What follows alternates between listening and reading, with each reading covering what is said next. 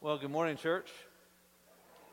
Many of our friends in our state have been breathing breaths of relief as Hurricane Dorian passed us by, but at the same time, our neighbors to the east, and several of the islands of the Bahamas, have just had their worlds rocked.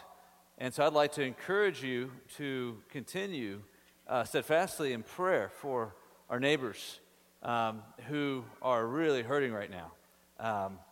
I'd also encourage you to consider giving to Baptist Global Response.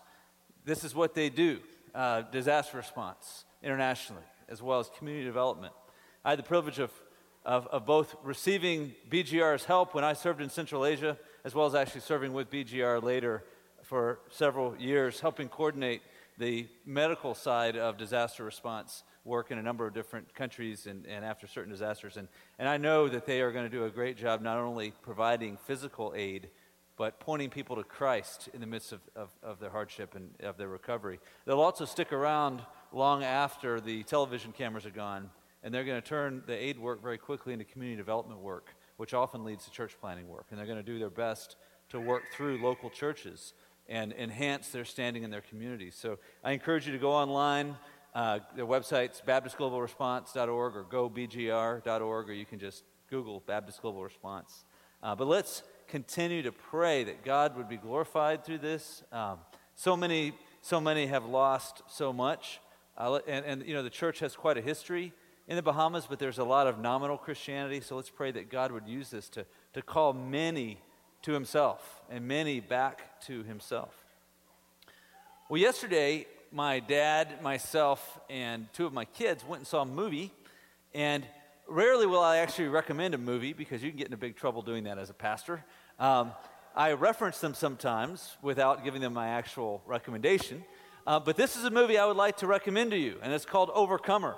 How many of you have seen this so far? So a number of you have seen it. If you haven't, I recommend it to you. That the gospel is clearly shown in the movie, as well as it's just a great story.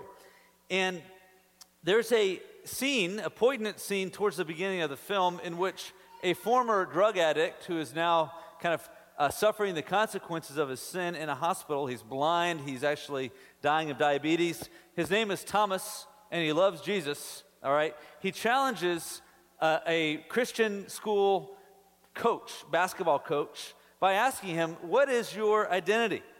Actually, the way he asks the question is, "Who are you? Where do you find your identity?" And so John, the basketball coach, the first thing that he thinks of is, well, I'm a basketball coach, and I'm a teacher. And he listed a number of things, and Thomas had to prompt him. And what else? Oh, I'm a Christian. That came after being a white American male, by the way. All right? And the whole point here was, what is your identity, and how far down that pecking order does being a disciple of Jesus come, or being a child of God come? And Thomas wisely tells John, your identity will be whatever you tie your heart to. Your identity will be whatever you tie your heart to. And we've already seen in Romans, in his verbose introduction, that Paul's identity is as a disciple of Jesus. In fact, he uses in verse 1 the term slave. We read in the ESV servant, but the actual Greek word would better be translated slave. Paul says, I'm a slave of Jesus. Now, I want us to stop and just think for a moment and remember who Paul was and what background he came from.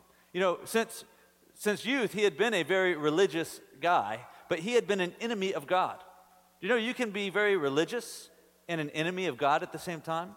That's who Paul was. He had been a Pharisee who hated Jesus Christ, who had done all he could to stop this message of the gospel being transferred to people's hearts by persecuting Christians.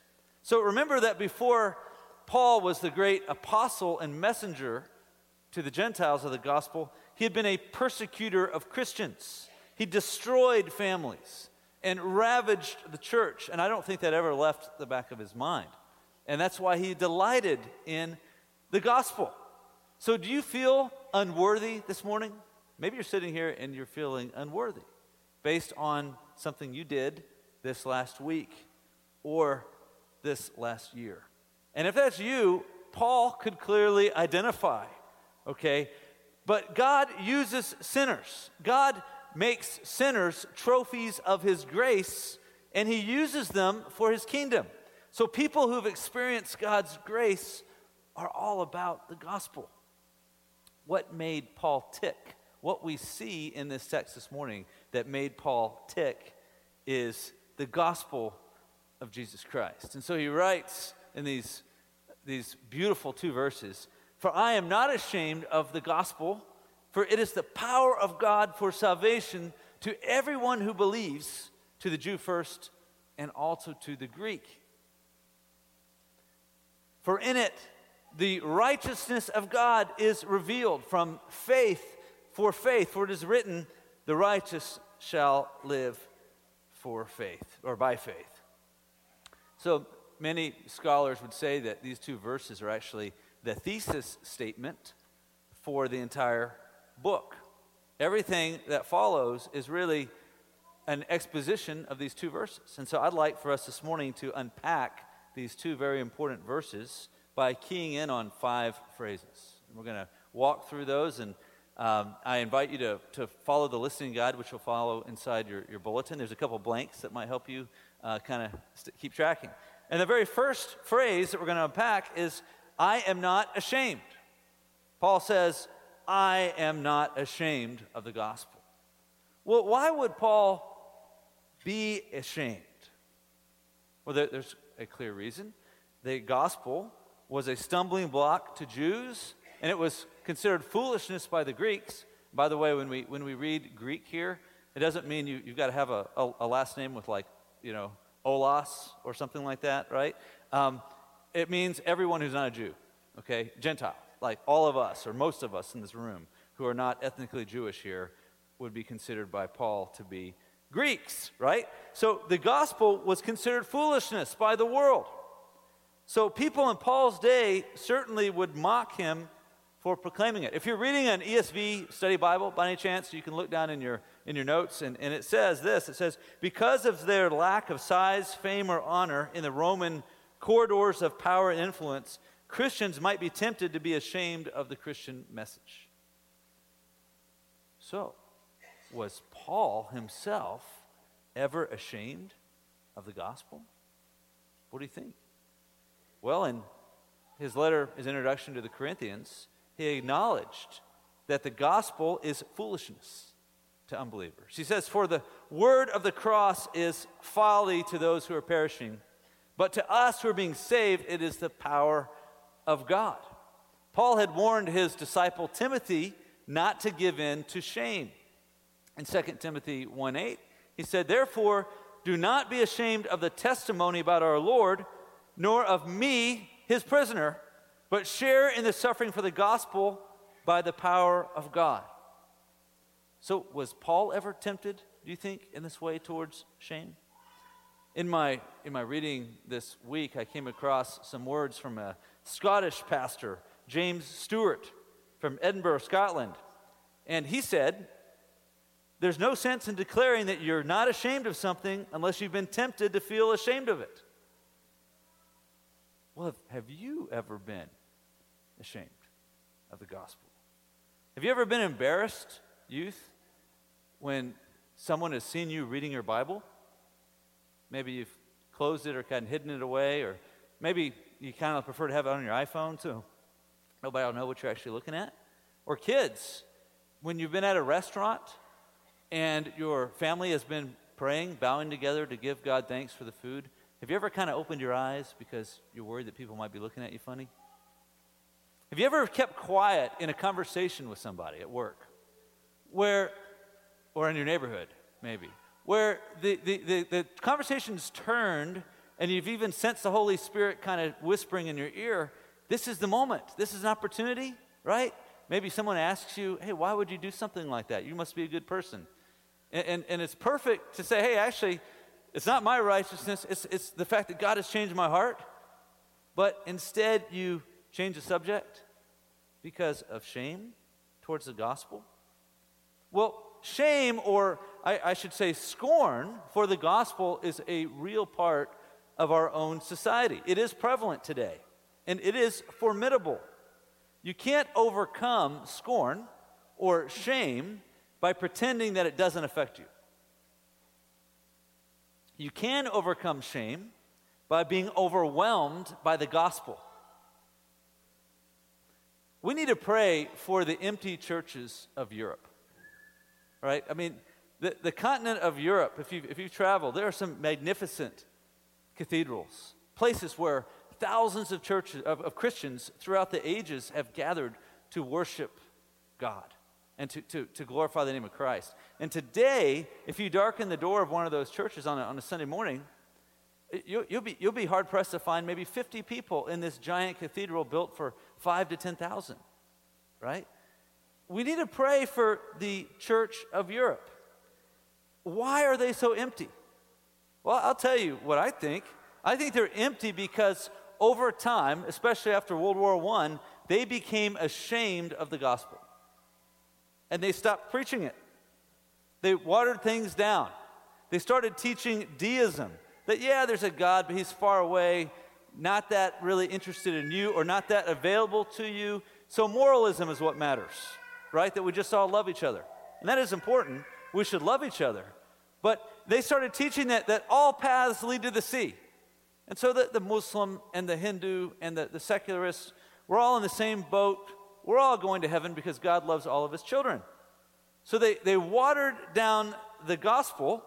And so why go to church if God is far away and not available to you? Why waste your time with that when your automatic destination for everybody is heaven? There are better things to do than to go through religious formalism if God is not really relevant to your life. So Jesus warned us to not be ashamed of the gospel, which meant that he understood that his followers, that's us, would face this very real temptation. Jesus said in Mark 8:38, "For whoever is ashamed of me and of my words in this adulterous and sinful generation, of him the Son of Man will be ashamed when he comes in the glory of his Father with the holy angels." So we've got to each ask ourselves, are we ashamed of God? I don't want God to be ashamed of me. Well, Paul declares here, and he may do it with a prayer like, God help me, in his heart, that I am not ashamed of the gospel. That's our second phrase that we're going to look at in this text. Well, what is the gospel that we should not be ashamed of? You know the word gospel means good news? Beth and I have a friend named Kendria Burrows, and about 15, maybe 17, 18 years ago, we took a group of youth on a missions trip to Grand Bahama Island, and we met Kendria. She was the site manager there, okay? So we spent a week with her, got to know her a bit, and then kind of forgot about her. And then years later, like maybe 10 years later or 5 years later, we bump into her in Turkey. She was serving as a worker in Turkey, incredibly. And then years later, we bump into her again in Louisville, South Carolina, where she was a member of our church. So a small world, isn't it? Especially within the family of faith. So we really got to know Kendria well in Louisville because we were there for a year, and so she would come and watch her kids and stuff. And so Kendria has been obviously very distraught with this storm. So she's teaching in the United States. Her family's back on Grand Bahama Island. And so it was several days that she did not know whether her family, even her parents, her mom and dad, had survived the storm or not, or what the status was of their home. And so she found out on Wednesday that her family was safe. Now that was gospel. That was good news, okay? The gospel is really good news that you should rejoice over. So is the gospel good news in your heart this morning? Is it good news to you? You know, we live in a twisted world in which people don't want to hear the gospel because they don't want to acknowledge the problem that the gospel contains or that it presupposes. And that problem is that there is a just God who is angry at sin.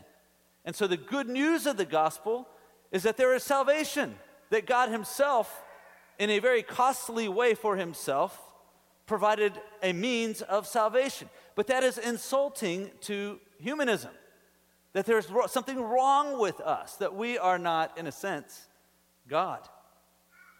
And so what can happen is the gospel can start to feel to us like it might not really be good news, because people don't really like hearing it in their natural state, unless they're convinced that there is a God and that they fall short of his glory. So we have to ask ourselves the question, when we think about, is the gospel good news for us?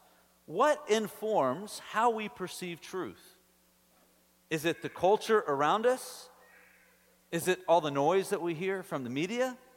Or is it the Bible, God's word, his revelation to us? Well, Paul doesn't equivocate. The gospel is good news. So what exactly is the gospel? If you had 30 seconds on an airplane, this is a question that I like to ask folks who are going through Discover Rocky, by the way. So if you're signed up for these next couple weeks, or if you sign up in October, you get a little preview right now, okay? I'm going to ask you this question.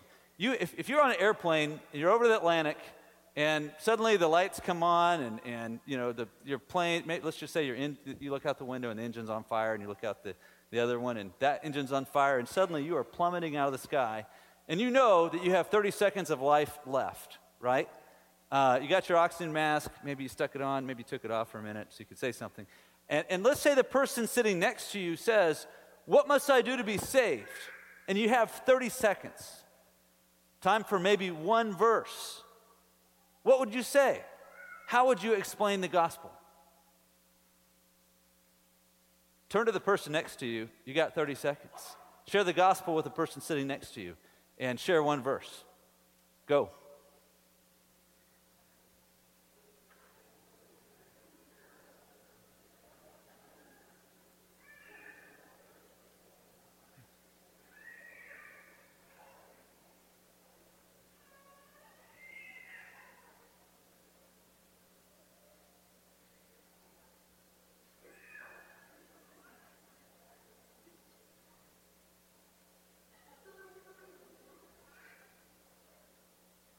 Hope we had a bunch of salvations just now. You know, it takes a nanosecond to actually go from darkness to light, to believe in Jesus Christ. What verses did you share? Just shout them out. John 3:16, right. We all quoted that a little while ago. Thank you, Chris. Ooh, all right, the deep stuff. What else? Romans 10:9. If you confess with your mouth that Jesus is Lord and believe in your heart that God has raised him from the dead, you will be saved. All right? Believe in the Lord Jesus Christ, as Paul told the Philippian jailer, and you shall be saved. Anybody say Romans 5:8? All right. But God shows his love for us. Demonstrates his love for us, in that while we were still sinners, Christ died for us. I'm going to get into these more later in the next few weeks, and we're actually going to get a chance to see points 1 and 2 in the next couple weeks' sermons as Paul gets into the problem of sin and God's justice, right? And the fact that we're all in this same boat. But if I had a little more than 30 seconds, all right, there's 5 basic points that I want to make sure that people understand. The first is that God made you. He is the creator God of everything that exists, right? Spoken by the word of his power, and boom, it was created, right? And that gives him ownership rights. So God made you for a relationship with himself even. But number 2, you, and when I say you, I mean me too, right? We have sinned against him. We have rebelled against him. And so there is bad news. The wages of sin is death. But there is wonderful news, and that's number 3. The gift of God is eternal life through Jesus Christ our Lord. That Jesus Christ died on the cross for our sins in our place. And we're going to talk about that a little bit more this morning. And rose from the dead. And then point 4, what you must do You must be saved through faith in Jesus Christ. And number 5 is really discipleship, and that is those who are saved, whose lives are changed through faith, must now live for Christ. If he's your Savior, he's your Lord. You can't split him in half. If we Christians thought, the gospel is not just for unbelievers. It's not just a formula that you share with your neighbor. The gospel is something that we need to meditate on as Christians, and we should be sharing the gospel with each other every day. If we Christians thought about the gospel more, do you know that we would be anxious less? If we thought about the gospel more, we would be depressed less. Can Christians be depressed? Yeah. They certainly can. In fact, depression, in a sense, really for the Christian, it actually shows an accurate understanding of a fallen world that we live in, right? But by meditating on the gospel, we understand that this fallen world that we're in right now, with suffering, all right, that maybe we're going through right now, or maybe we fear going through, that is not the end for the Christian. That is a temporal reality, and glory awaits. So we would be depressed less if we meditated on the gospel. We would be angry less. We would be lustful less. Do you know that instead of seeing that person as a body for our mental gratification, we would see that as a soul, a young woman or a man to pray for his family. We would certainly envy less if we Christians thought about the gospel more. We would be more united as the body of Christ. Some Christians, and maybe you do, I certainly have, struggled with nightmares, with difficulty sleeping. Well, the gospel is the cure for that, like meditating on the gospel. The gospel is the cure for loveless marriages. Can Christians find themselves sometimes in a loveless marriage? Yes, they can. And that is one of the most painful things that I can think of to endure. But the gospel can enable you to forgive, to turn bitterness and, frankly, hatred into love for your spouse, even if they're not really deserving of it yet. And the gospel can redeem even the most miserable marriage. The gospel is the cure. Meditating on the gospel is the cure for feeling like a failure. Don't put your hand in the air, but have any of you ever felt like a failure? Okay, feel free to put your hand in the air. Okay, mine's up. If our identity is in Jesus, then our identity is not wrapped up in our job performance or how much of a mark we've made in this world for whatever. The gospel is the cure. Meditating on the gospel for the Christian is everything. So Paul tells us here why he is not ashamed of the gospel. That's our third point.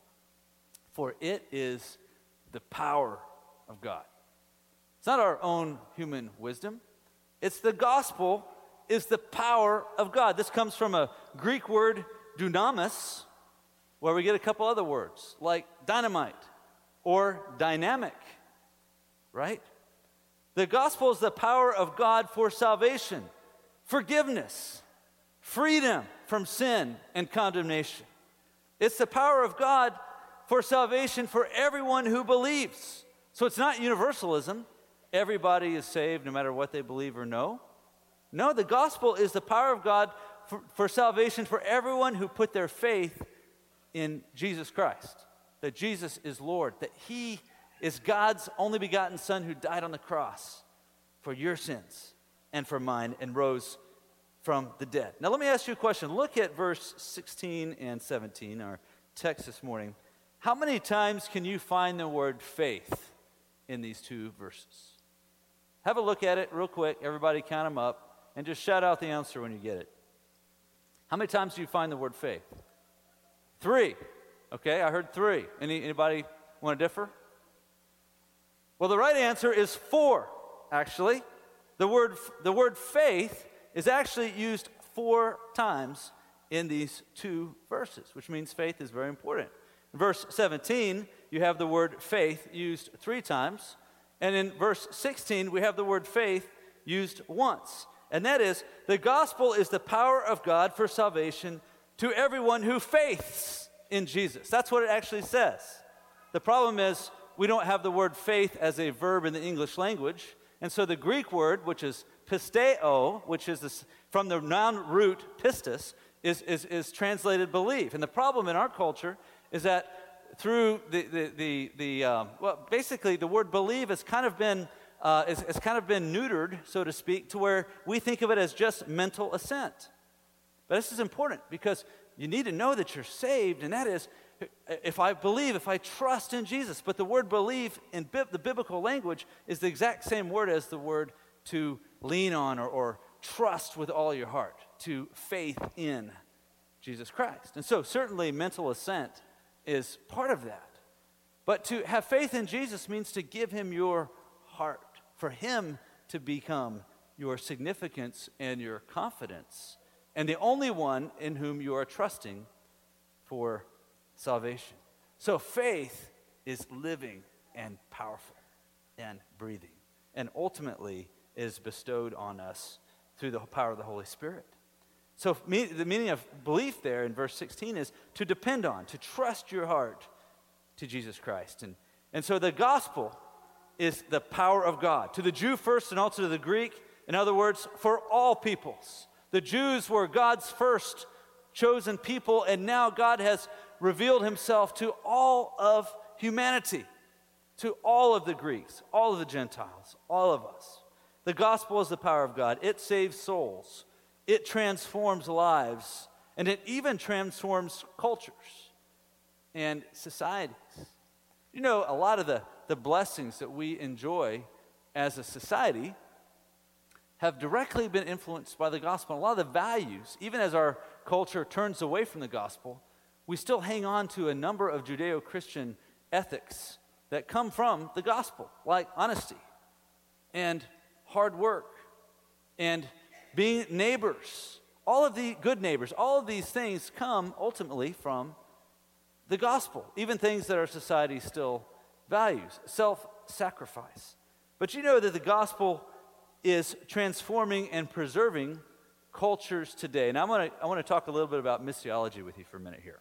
Okay, the study of missions versus the study of cultural anthropology. And some of you may think, why in the world are you talking about this now?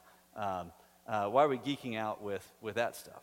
Well, last week I shared with you a little bit about a young man named John Allen Chau who gave his life. Maybe his execution could have been a little bit better, but his heart was right to try to go reach some unreached people in the Andaman Islands. And so in that, I actually shared an article written by a journalist named Alex Perry in Outside Magazine, and it was called The Last Days of John Allen Chau. Well, in this long article, he actually talks a little bit about missions work in these very islands in the past where John was going. So John was going to North Sentinel Island, where no missionary, no Westerner has ever actually trod and survived. Okay, and the Indian government is actually protecting this little island from any outsider influence. But in this article, the writer talks about another island to the south in the Nicobar Islands, right? Maybe, 100 miles or so south of the Andaman Islands, in the same kind of chain, actually closer to Thailand than to India. If you're swimming, you should start from Thailand instead of India, about 700 miles from India, but it's actually governed by the Indian government. Right. And so the accusation against missionaries that you'll find, and it's becoming more mainstream, but it's been going on for a long time, from cultural anthropologists, is that these missionaries are going over there and kind of, in a sense, colonizing people who are happy as clams in their own culture. We should leave them alone in their practice of animism or whatever belief they have. These folks are content, and by us going, that's the height of arrogance, and we're actually going to destroy these cultures. Okay? I'll talk about this some next week when we get into total depravity, when Paul makes the argument that basically the non-Jewish world is completely depraved and deserves God's wrath. Okay, we're going to see that in the rest of Romans chapter 1 next week. And then in chapter 2, he's going to talk about how the Jews are no better because they've had the law, but they've been falling short and using the law for their own interest and been hypocritical, and so they're even under more wrath. Okay? In other words, we're all in the same boat. We're all in trouble. We need Jesus Christ. Okay? But let me read to you a little bit from this article about one such missionary from over 100 years ago who went to one of these islands in this whole chain of islands. So he writes, John was fascinated by the story of John Richardson. Richardson was born Ha-Chev-Ka, the son of a Nicobarese chief. So Nicobar is an island south of the island where John Allen Cha went to try to bring the gospel just this last year and was speared to death, we think. So this man named Richardson, named John Richardson, in 1896, he was baptized, re-Christianed, and educated at a Christian school in Myanmar. And so he returned to the Nicobar Islands to teach, translate the New Testament, and to lead the community during the Japanese occupation in World War II. And in the 1950s, he became a bishop and an Indian parliamentarian. Now, I'm still reading this article. Missionaries habitually claim that Christianity offers indigenous tribes a gateway to the modern world. In the Nicobars, it turned out to be true. Richardson's legacy today is a thriving community of Nicobarese lawyers, doctors, businessmen, and politicians who steer their people through the modern world while also preserving their culture. In the islands, missionary success in the Nicobars also contrasted with secular failure in the Andamans. Those are the islands to the north. Despite half a century of efforts by anthropologists and conservationists, the extinction of the Andamese remains an ever-present threat. The Jangil disappeared a century ago. The Great Andamanese now numbers 51. The Angay, 101, and the Jarawa, 510, while the Sentinelese, that's the island that John Allen Cha was trying to get to, numbers somewhere between 50 and 200. All four tribes are sequestered into their own small reserves, where all but the Sentinelese, because they're being protected from any kind of help by the Indian government, all but them are to varying degrees welfare dependent and in danger of losing their culture. The last speaker of any of the 10 great Andamanese languages died in 2010 at the age of 85. The best hope for the Angay at Dugon Creek seems to be a handout-dependent status. Against that record, how long can the Sentinelese expect to last on an island 30 miles west of a city of 140,000 people in an archipelago earmarked by tourism developers as the new Thai Islands? Not long, says the anthropologist, who's not a Christian, by the way. What we're doing, this is what he says, what we're doing with the Sentinelese, we've already done with the other tribes, he says. Only the Nicobarese escaped, and only because of the missionaries. In other words, to those who know the tribes best, John's mission did not spell the end of the Sentinelese. To them, he represented a possible means of survival. So my point is, the gospel is what still preserves our culture, and it's what transforms and is the only hope for all cultures. That's not very popular in the world of cultural relativistic anthropology, but that is the truth. So the gospel transforms culture, and it preserves culture. So let's look at verse 17 now. The gospel reveals the righteousness of God from faith for faith. So the righteousness of God is a key phrase that many have written about. But it is both a quality of God and a gift from God. Martin Luther rediscovered the doctrine of justification by faith through verse 17. He had always thought that the term the righteousness of God was God's attribute of condemning righteousness. And so as he later admitted in his heart, he hated God for it because he knew he stood, no matter how hard he tried, he stood condemned under the wrath of this holy God. And this is true. The righteousness of God does include the attribute of condemning righteousness. And we're going to be looking at this in the next few weeks. All have sinned and fallen short of the glory of God. We're going to study Paul's unpacking of our sin. In fact, the very next section shows why God is indeed righteous in his wrath against all people, and why folks need to hear the gospel and to be saved. But Luther's life, and in fact the entire world, was transformed when he came to understand that God actually gives his righteousness to us. So his righteousness is not only a quality, but it is a gift. And that gift is based on the gift of Christ, slain on the cross for us. And it is received through faith. You see, the gospel is the answer to the prophet Jonah's question. Now, Jonah asked the question for wrong motives. Jonah hated these people, right, that he had been sent to share the good news with. And so he wanted God to judge them. But his question was fair enough, and that is, if you are righteous, you can't just pardon the wicked. You can't just look the other way, because your purity cannot mix with poison. That's what our sin is like. It's like a glass of water. Even if it's 99% pure, if you put 1% of poison in there, you can't drink that water, right? It is contaminated, and that's us, and we're more than 1% poison. God, being pure, cannot tolerate our impurity, and Jonah understood that. So he's like, God, you can't just look the other way at the wickedness of the Ninevites. You can't just be merciful to them, because you would no longer be pure or just. What Jonah did not understand is what Paul is now proclaiming to us, and that is the gospel, the good news of the gospel, that the justice of God and the grace of God meet in the cross of Jesus Christ. Jesus Christ took on our unrighteousness, and through faith, he gives us his righteousness. John Stott put it this way. He said, the righteousness of God is God's righteous initiative in putting sinners right with himself, by bestowing on them a righteousness which is not their own but his.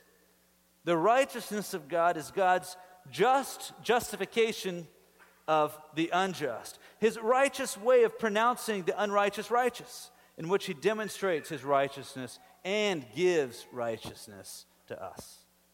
He has done it through Christ, the righteous one, who died for the unrighteous, as Paul will explain later. And he does it by faith when we put our trust in him and cry out to him for mercy. Now, some theologians call this alien righteousness. Alien righteousness, not little green men, but righteousness that comes from outside us. It's not earned through religiousness or good works, but given and credited to us through faith.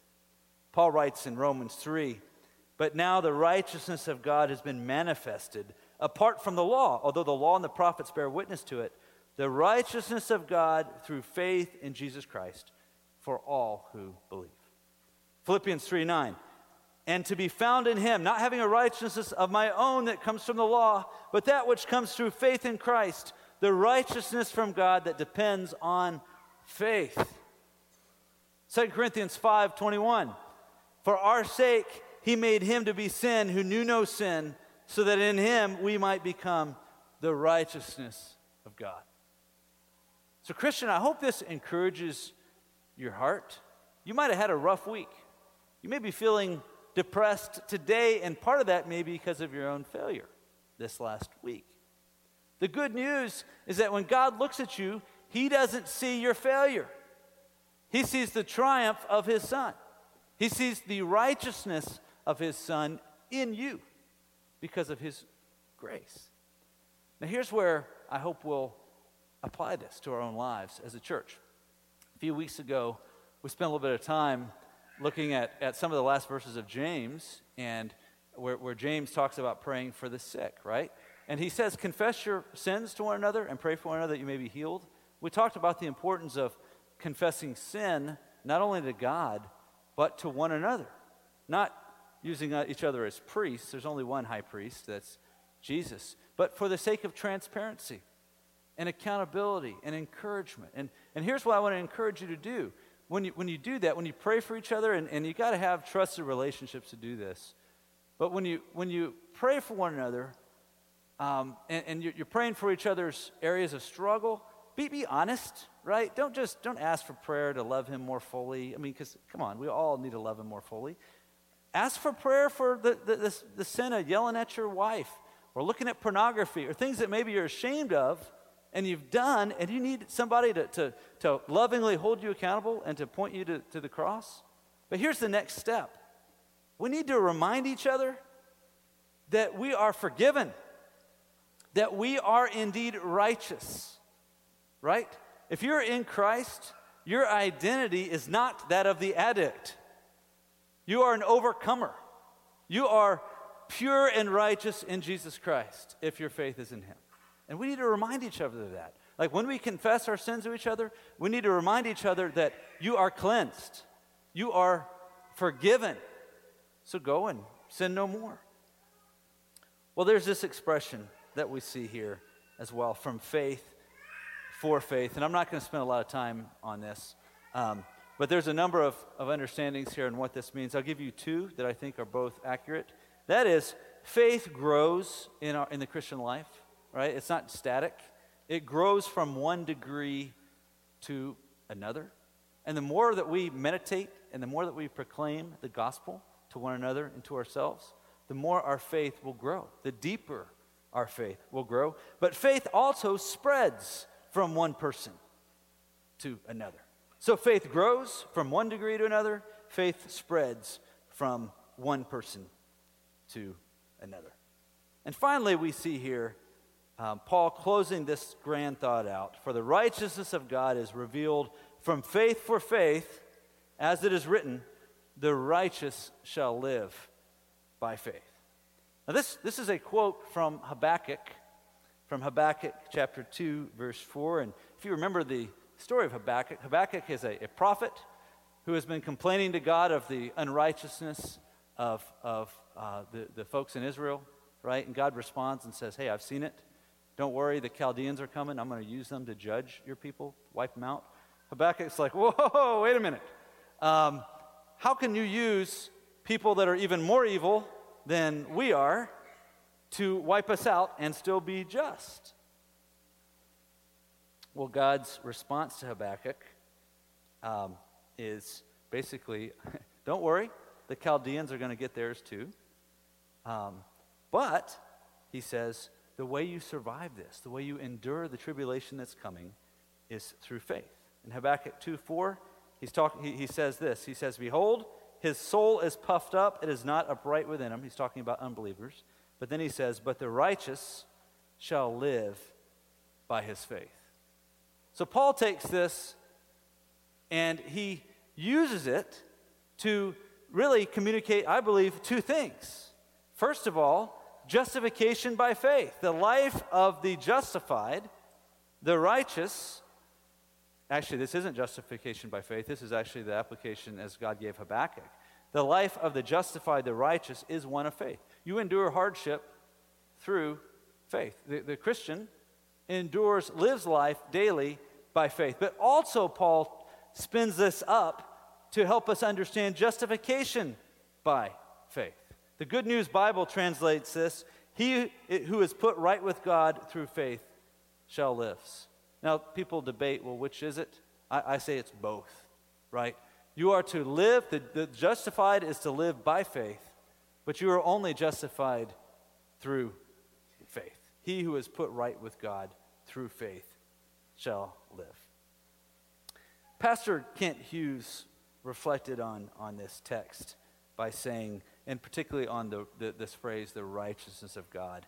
He says, think of how the righteousness revealed in Christ motivated Paul. It is possible for men and women to stand sinless before God. It is possible to know that one has eternal life. It is possible to be free from the frustration of trying to earn righteousness in heaven. The sole requirement is faith. Here is the greatest news ever proclaimed. So, brother or sister, who are you? What is your identity? How do you find it? Who is Andrew Tidwell? Is he a realtor, husband, father, trustworthy dude with great people skills? Who is James Brincey? Is he a pilot? Husband, father? Super nice guy? Who is Troy Hamilton? Pastor? Foreign missionary? Dad? Husband? That's not who I am. That's not who my core identity is. First of all, I'm a sinner, redeemed by Jesus Christ. So I'm a child of God. I'm a disciple of His, saved by His grace alone, and entrusted with a gospel message for the world. And I pray that's who you are. Let's pray together. Heavenly Father, we thank you for the gospel of Jesus Christ. May we delight in that every day. Lord, I pray that the noise of our culture and lots of lies would not dilute the power or the beauty of the gospel to our hearts. Father, I pray that daily we would confess the gospel to others, that we would remind each other of the truth of the gospel, and that we would share it boldly with those who need to hear it. Lord, I pray that if there's anyone in this room today whose heart has not yet been transformed through this gospel message, that today would be the day of their salvation, that you would grant them repentance and faith in Jesus Christ. In His name I pray. Amen. Would you stand, please?